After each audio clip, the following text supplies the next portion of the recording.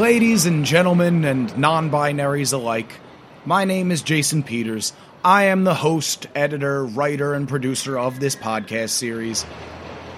This episode is all about homelessness, and it's gonna get sad. But guess what? You can read. You clicked on it for a reason. You're a better person than all the other subscribers that saw this episode that was about homelessness and decided to skip it. So, to reward you, at the end of the homelessness episode, we're going to talk about roller coasters. Sound good? Let's get into it. Try toothpaste through that great toothpaste.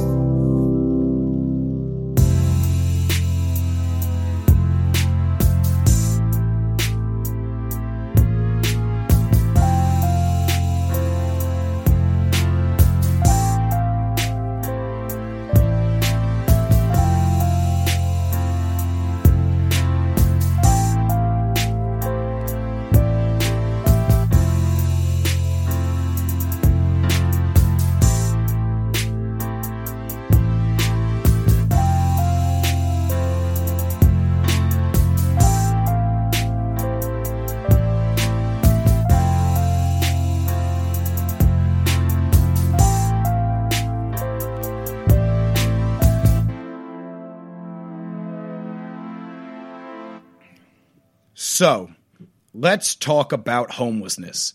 We're going to take the risk of being extremely honest and candid about homelessness in our lifetime. And by we and our, I mean me, the only person in charge of making this. What does homelessness mean to you? Genuinely, as a word, what is homelessness? The first night I ever spent in Dublin, Ireland, I slept on a bench until my friend found me at 6:30 a.m. Is that homelessness? Does that one night spent without shelter categorize me as a homeless person? From December 2016 to May 2017, I lived in the hallway of a house that I once previously lived in. But I wasn't on the lease. I didn't have a room, a door, and 4 walls for nearly 6 months. Is that homelessness? I'm not afraid to admit that I'm a man of relative privilege. Although my net worth may hover somewhere around negative 90,000, I always can, at the very least, scramble to make rent. Then I have a safety net upon eviction or unemployment that I could move back in with my parents, a safety net that I have never used or intended to take advantage of. Nevertheless, in the back of my mind, I'm aware that this is a truth. I ask you as a listener, no matter what time period you're in, imagine today, whatever day it is today, you lose it all. Your job, your money, you're late on rent, credit has run dry, and you get evicted. What's your backup plan? How far removed from homelessness are you? For me, I know I could survive, let's say 1 to 3 months just off my friend's hospitality alone. But that's because I've got some really tolerant and kind people in my life, the type of people that would allow me to live in a hallway. I'd need to mess that up and continue to not find work through those months. Then fall deeper to the point where I have to ask my family. Then I'm sure my family would allow me to stay with them until I'm back on my feet. So genuinely consider and take into account how far removed from homelessness you are. I'll give you a few seconds. That was a few seconds. And if your answer was anything more than a few months, recognize your privilege. That's what privilege is. As long as my parents are alive, I'll never be homeless. Some people don't have the privilege of a good family. Also, people grow old and detached from their families. A billion things could happen in this wild life. I'd say I'm at least 20 years removed from homelessness, and I'd probably need to burn every single bridge in my life. So yeah, that's just about how far removed I am from homelessness. The reality of me sleeping on the streets is only possible if I begin excessive drug use, which is the caveat to homelessness that we often have to consider. But that's a mixed bag. The classic, what came first, the chicken or the egg? Did you start doing drugs because of your impoverished lifestyle, then become an addict, then become homeless? Or did you become homeless and then become an addict to cope? This is the issue with the homeless conversation. It's too individual-based. I'm sure that the majority of homeless people have gut-wrenching stories of death and suffering. And I'm sure others are just dum-dums that have caused issues in their lives and refuse to change. But I think the most apt way to describe the homeless population is that These are people that have been forgotten or given up on. And I reserve my judgments both ways. I neither blame the homeless nor the people that have allowed them to become homeless, because I've seen it with my own eyes. I know people who were not homeless and are homeless right now as we speak. And I know the reverse of people that were homeless and now have homes. I'm a homeless aficionado. I've always been interested in the subject. I remember how specifically excessive the homeless problem in San Francisco was when I visited as a child. Then I visited New York and DC more cognizantly. Then I moved into Philadelphia and found places like the Convention Center and the South Broad Street Mission Church where the homeless congregate, not to mention Kensington. The obvious route to go for this episode is to talk to people. But guess what? Most homeless people don't want to talk. Even less homeless people know what a podcast is or could give a shit about what I have to say. And not only that, but it makes for very depressing audio. For example, this is me and a man named Mike. So what is your name, buddy? Michael. Michael? Yeah. How long have you been out on the streets? And 5 years. 5 years? Yeah, 5 years. How would you like to take me to how you have gotten here, what your story is, or just who you are? Yeah, me and my wife wasn't getting along. She told me to get out. Okay. So I left. That was 5 years ago. I told one kid and left. Okay. And did your disability come about after or before that? Before. What exactly is your challenge? I had a stroke. You had a stroke, and were you born without your leg, or? No. So what do you do most nights? I sleep in the church. You sleep in the church. Can you say the name of the church and where we are? 14 Ministry. We're at Borden Pine. Okay. I don't want to just talk to you like you're homeless. What do you like? What do you care about? What do you think about on a day-to-day? Think about my family. My kids. No, I'm sorry, man. It's all right. I know that this isn't pleasant to talk about, and I as an interviewer, have a hard time bridging this conversation. But I just want to know, do you think that the homeless situation will be better or worse in the year 2100? Probably worse. Worse? Why is that? I don't know. The way it is out here. The way the world is. What is the way the world is? Just people don't care about it. People don't care. City don't care. Government. And it is unfortunate that I agree. Is there anything that you'd like to say to anyone that might hear this, or to the people of 2100? No, not really. No, not really. Depressing, correct? So, in order to cover this topic in a way that would not bore us all to tears and make us all very upset, I had to get creative. Luckily, while I was in London studying abroad, to challenge myself, I joined a program called the Page to Stage program, in which I had to write a play and then act in that play. I did this because growing up, I never did theater in high school because I was too busy being a jerk and judging everyone who did theater instead of learning a valuable skill and becoming more accepting. But you live and you learn. I wrote a story that blends the insane reality of the homeless community in London with a lot of the reality of what I had learned about over there. I wrote a play in British dialect about a 36-year-old woman, British woman, named Sarah, becoming homeless for the first time. She's an erratic woman with bipolar disorder who's been evicted from her home. She was staying with her best friend Betty, but Betty's husband demanded that they kick her out of the house because she'd been blacking out drunk in front of their toddler. She has no family, she is severely mentally ill, and she has a drinking problem. See, Sarah's parents died young, and she never recovered.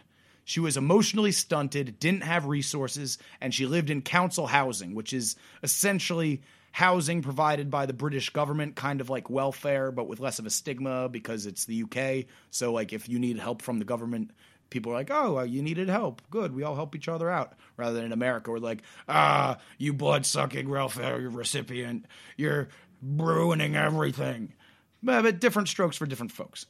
And Sarah failed to keep up with the job requirements and the rent she needed to keep her council house. So she has no help. These are the first minutes of Sarah's homelessness, battling with her self-conscious.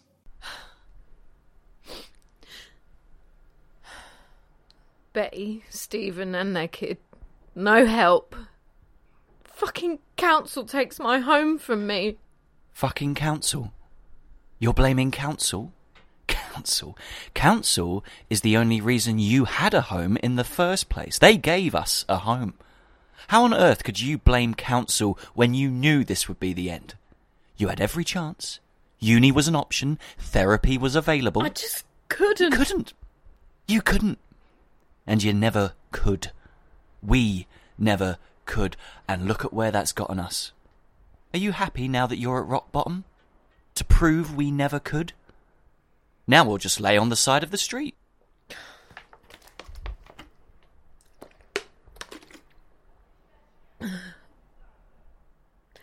At least we have gin. Gin, of course. And 50 quid. No. 30 quid. Yes, Sarah, because you oh so brilliantly tried to gamble our way out of homelessness. How do I get out of this? I'm afraid it's too far gone. Is there really nowhere to go but up? Have clichés failed us? God forbid.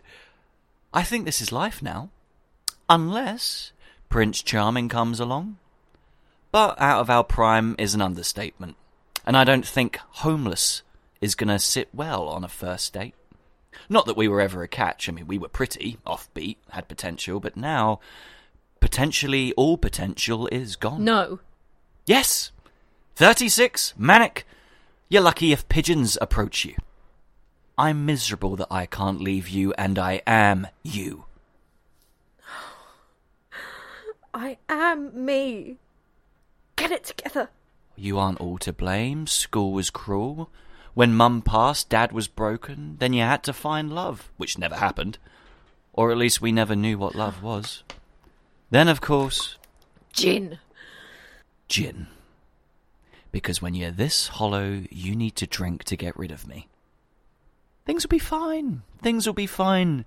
Sooner or later, things will be fine. Stay safe tonight. Hopefully tomorrow will be easier. Bye. The title of my play is Bye Bye. Get it? Bye, like bipolar, and then bye, because as Sarah drinks, her subconscious goes away.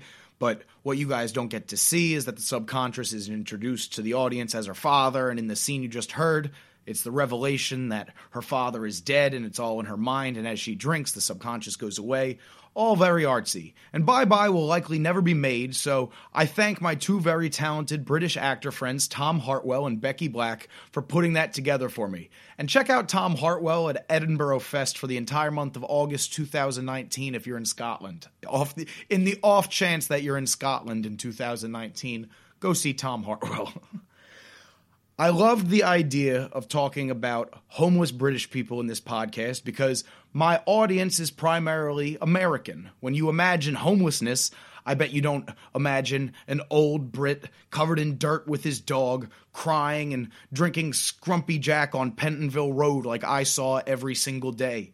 You imagine whatever version of homelessness you witness. Poverty, like everything else, is subjective. Homelessness is a sadly fascinating issue with many angles. There are tons of ways to look at it. Sociologically, psychologically, economically, using religion, through a Darwinian lens, through an altruistic lens, or any combination of different ways. Marxism, Buddhism, you name it.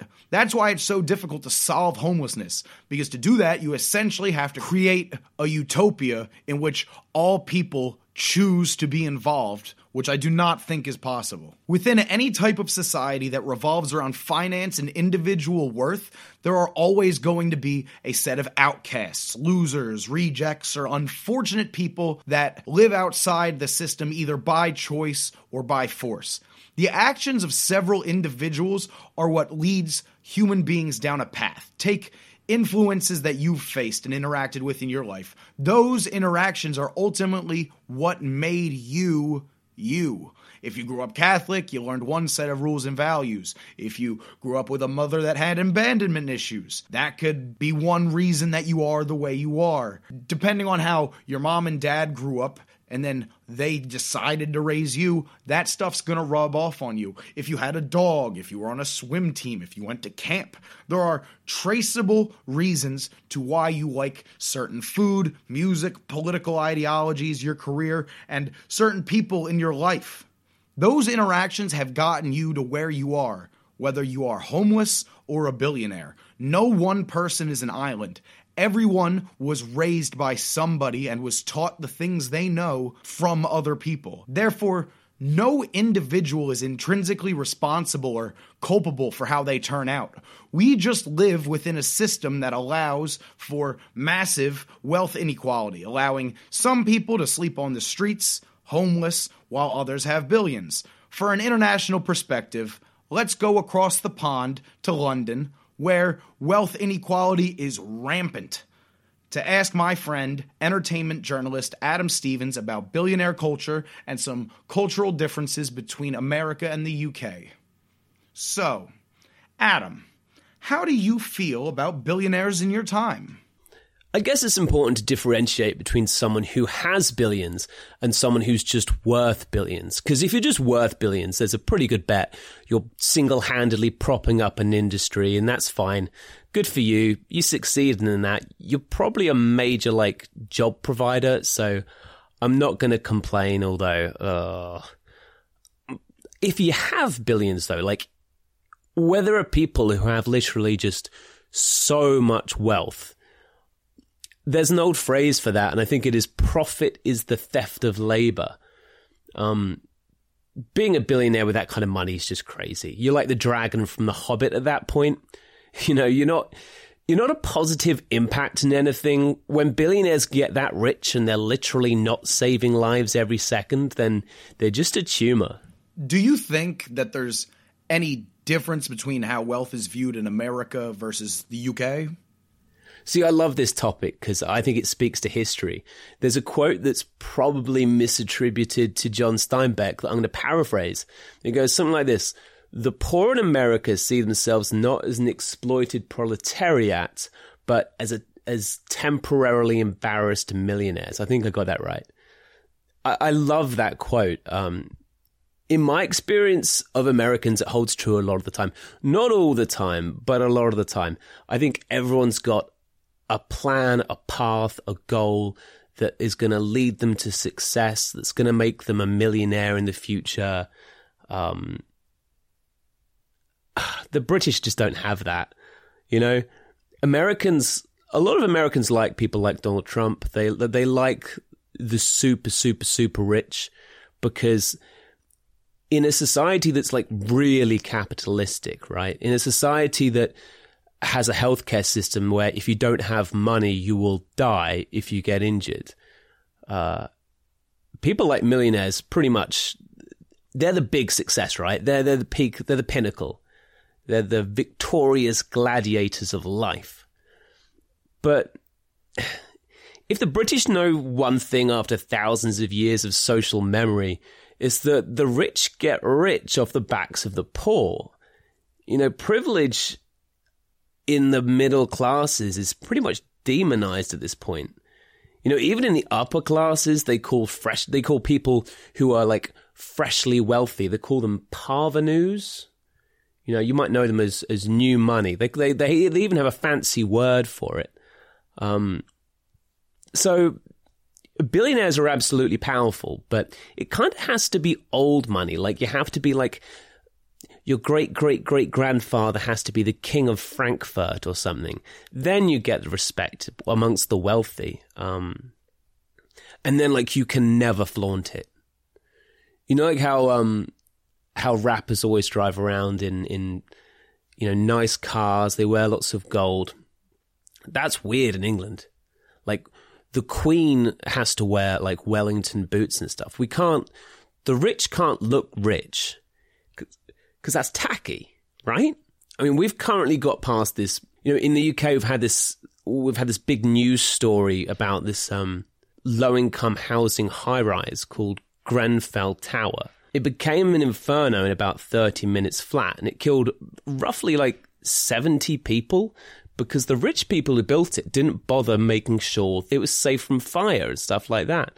There were no sprinklers. The demonstrations in the UK were absolutely crazy. If a billionaire in the United States did that, they built a low-income tower that had lots of poor people move into it, and then they died, and the building burned down, I guarantee you there'll be a news outlet somewhere that paints the billionaire as the victim of immigrant pyromaniacs.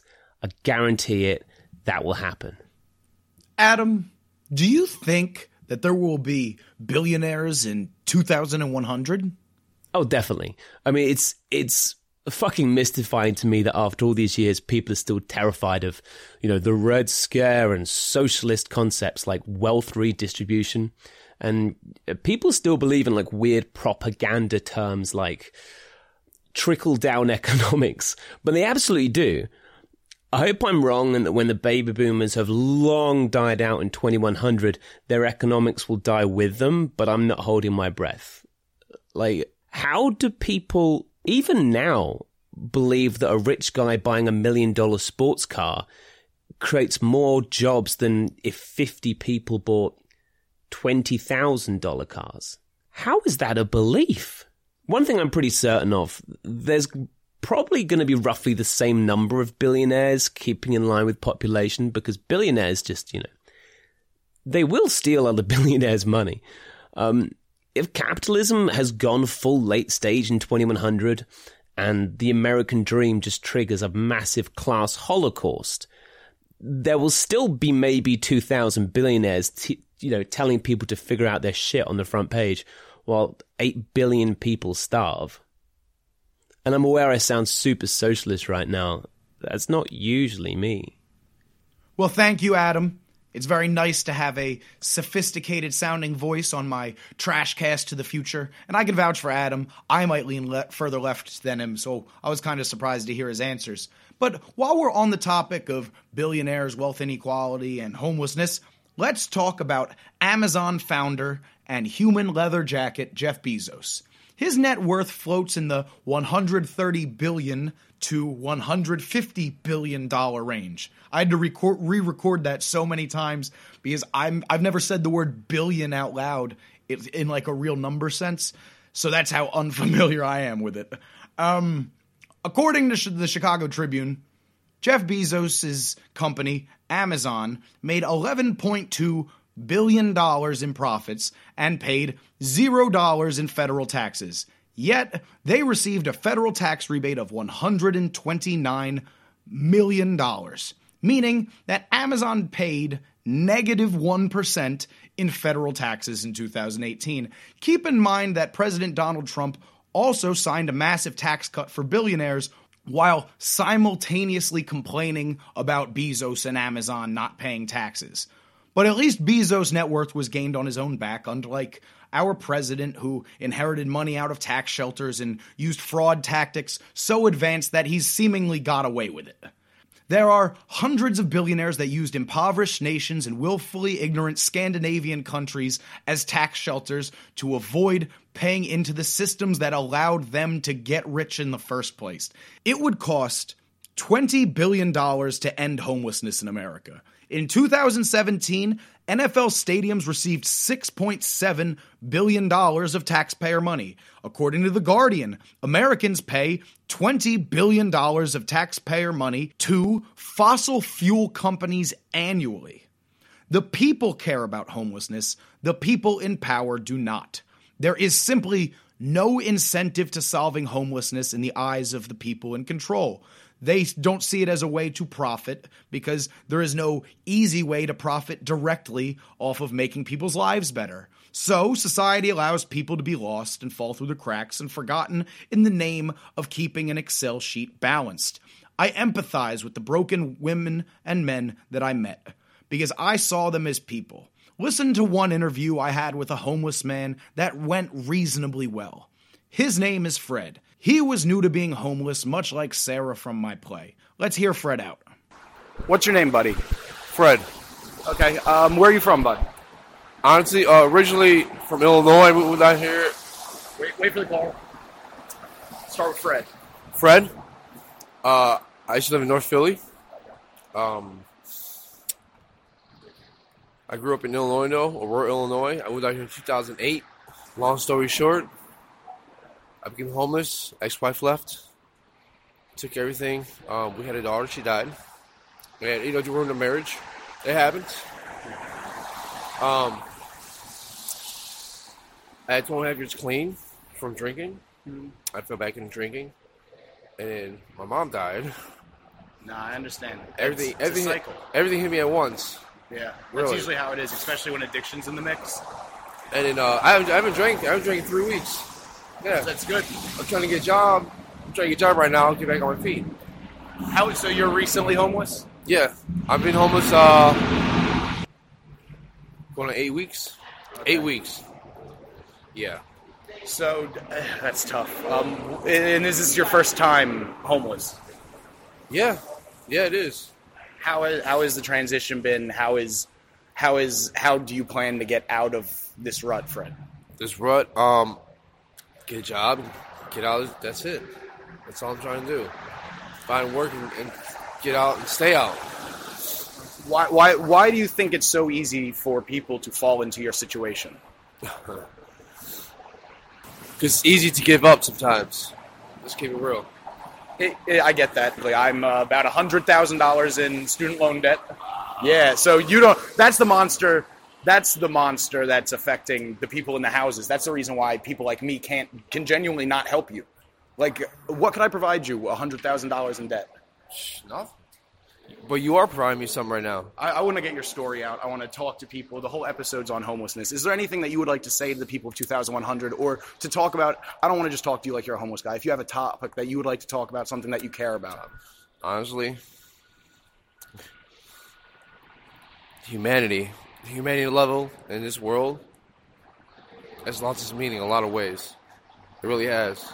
You know, I mean, there's a lot of good people out there. Don't get me wrong, a lot of good people. I know, but there's people out there though that are just straight, you know. So you say whatever you want. No, straight dickheads.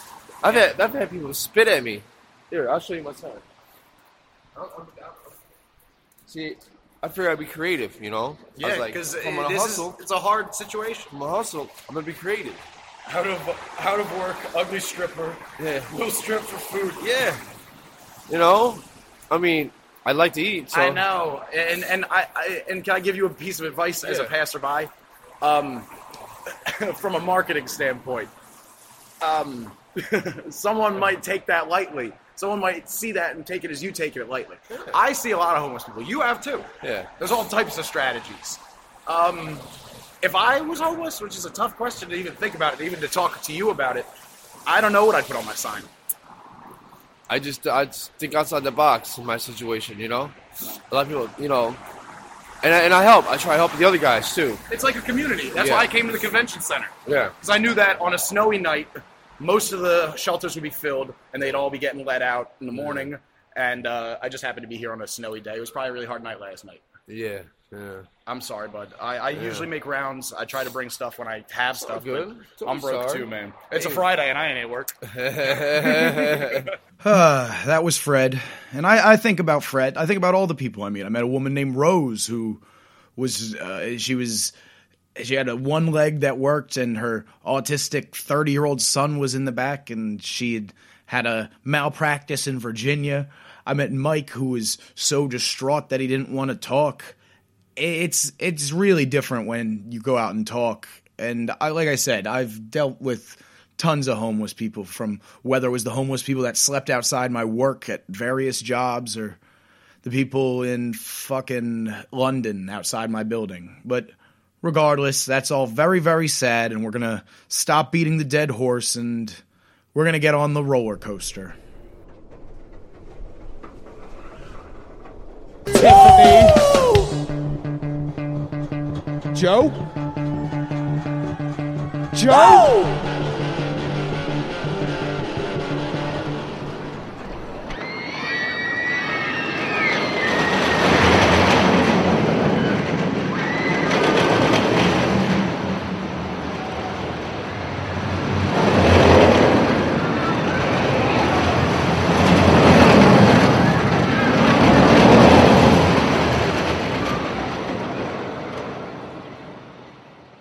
Roller coasters are the opposite of homelessness. To the people of the future, if roller coasters for some reason do not exist, or you do not know what a roller coaster is, they are giant machines built for the purpose of entertainment. You sit in a roller coaster, go up a hill of sorts, and then gravity and acceleration do the work down a typically steel or wooden path, shaking the human body around and moving very fast, and for some reason as a species, we like it.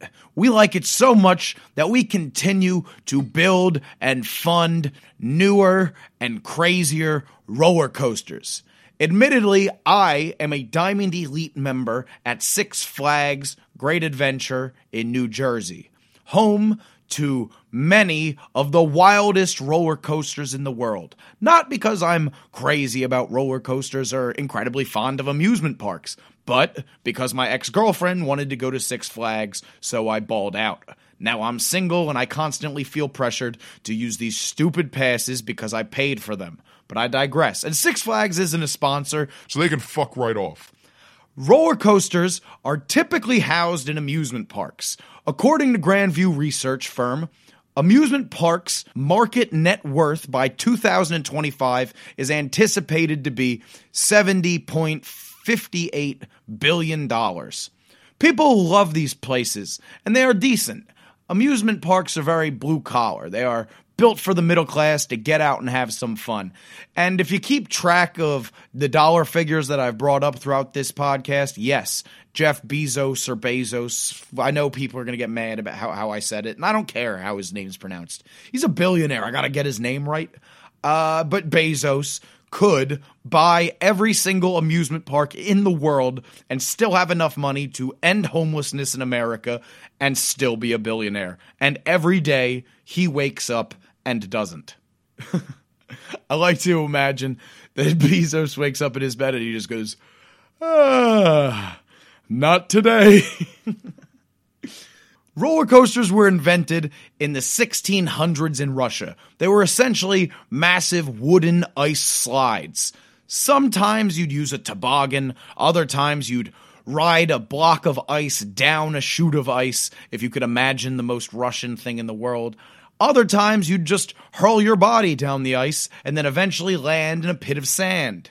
And these were structures, like imagine a slide or a big ramp. This idea made its way over to France, but ice melts in France, so they began to make wax slides, and then they came up with the idea of adding wheels to sleds to go down those slides.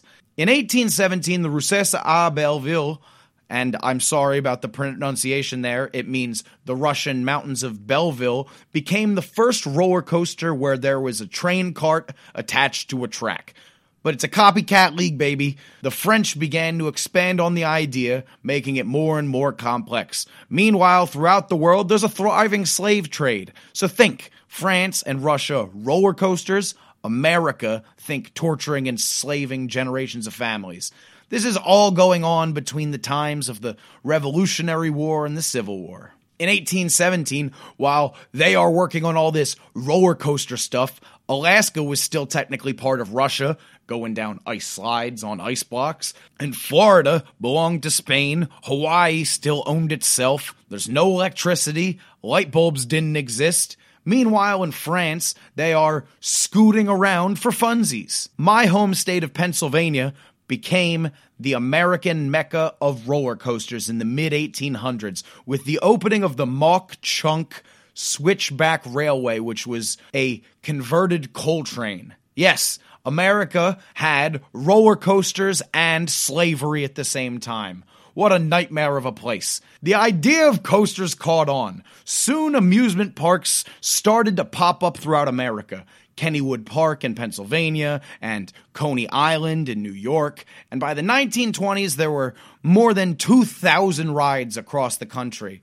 But then, obviously, as history goes, Great Depression, World Wars, genocides, technology, and madness. So roller coasters declined as people's families died in front of them and the entire world turned on each other. In about the 1970s and 1980s, there was a boom in roller coasters again. Now there are widespread Mall of America roller coaster, Vegas coaster, Disney World Paris, Japan loves roller coasters. There are roller coasters everywhere. Roller coasters are a very, very crazy thing to consider. They are quite possibly the least useful machines ever produced. They have no upside. They do not create anything. They do not build anything. They simply are there to create a profit for a company. Roller coasters are designed by incredible engineers and geniuses that can figure out a way to allow people to stand up while being thrown 80 miles per hour safely. All for what? To go a little fast, to prolong this thing that we're doing, to shake up our lives. This episode isn't about homelessness or roller coasters. It's about one thing: fairness. An idea that we're all sold on. Fairness. It's the foundation of capitalism, market stability, democracy, and all these ideas that we care about that are argued by politicians and news organizations, children, and people all over the world. Children as young as 12 months old have a sense of fairness. It is this idea that people should be treated the same way, equal opportunity, equal chance. Seeing two topics like homelessness and roller coasters back to back just goes to show a minor glimpse into how idiotic the notion of fairness is. You cannot put quantity and worth to an abstract idea, especially when not a lot of people are following the same rules. This isn't something people are going to like to hear, but fairness and equality between people is just not possible. You have to play the deck you're handed. Some people will have billions, others will be homeless. Some people were slaves and other people were riding roller coasters. No two people ever have the same life experiences. No two people are presented with the same two opportunities, not even twins. And no one person controls the entirety of their own life. We are products of what we see and experience and how we react. No one is ever going to be the exact same as you. Of course, there will still be homelessness in 2100, and there will also be a future for roller coasters unless all entertainment goes virtual and we decide that those big, ridiculous machines are wasteful. You heard Mike talk about how he has nothing to say to the people of the future. He was a man without hope. Then you heard me talk about how I resented the fact that I have a VIP membership to Six Flags. The world isn't fair. Thank you for listening, and happy 2100.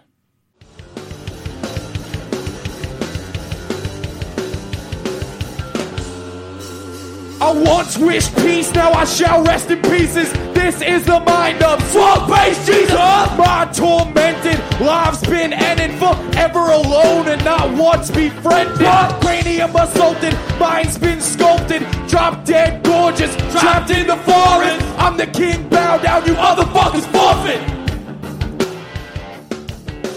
Paranoia rips the whole out of control. You don't know who they are or what they're fighting for. What you do, what you told me, cause your wife is big soul. Don't know who they are or what they're fighting for. But you do what you told me, cause your wife has been sold. Don't know who they are or what they're fighting for. But you do what you told me, because your wife has been sold. Don't know who they are or what they're fighting for. But if you're asking me, this shit is getting old.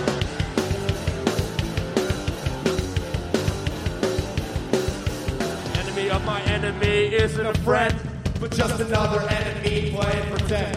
The enemy of my enemy isn't a friend, but just another enemy playing pretend. The enemy of my enemy isn't a friend, but just another enemy playing pretend. The enemy of my enemy isn't a friend, but just another enemy playing pretend.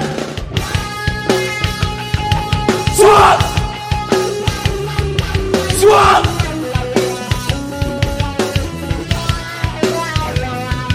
Swamp!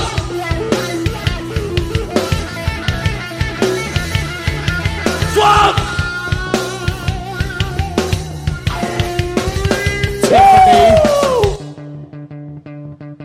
Joe? Joe?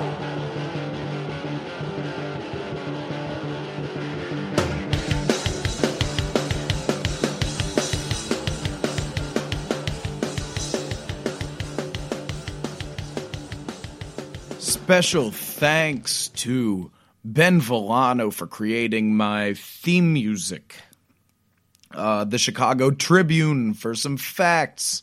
How Stuff Works for some facts. Mike and Fred, as well as the 2 delightful British actors that helped me out, Tom Hartwell and Becky Black, Adam Stevens. Yeah, and then just music by Gape and Swagbass Jesus. Thank you very much for listening. Please like and subscribe, etc. Bullshit, share, and finales next week, baby. One more ep.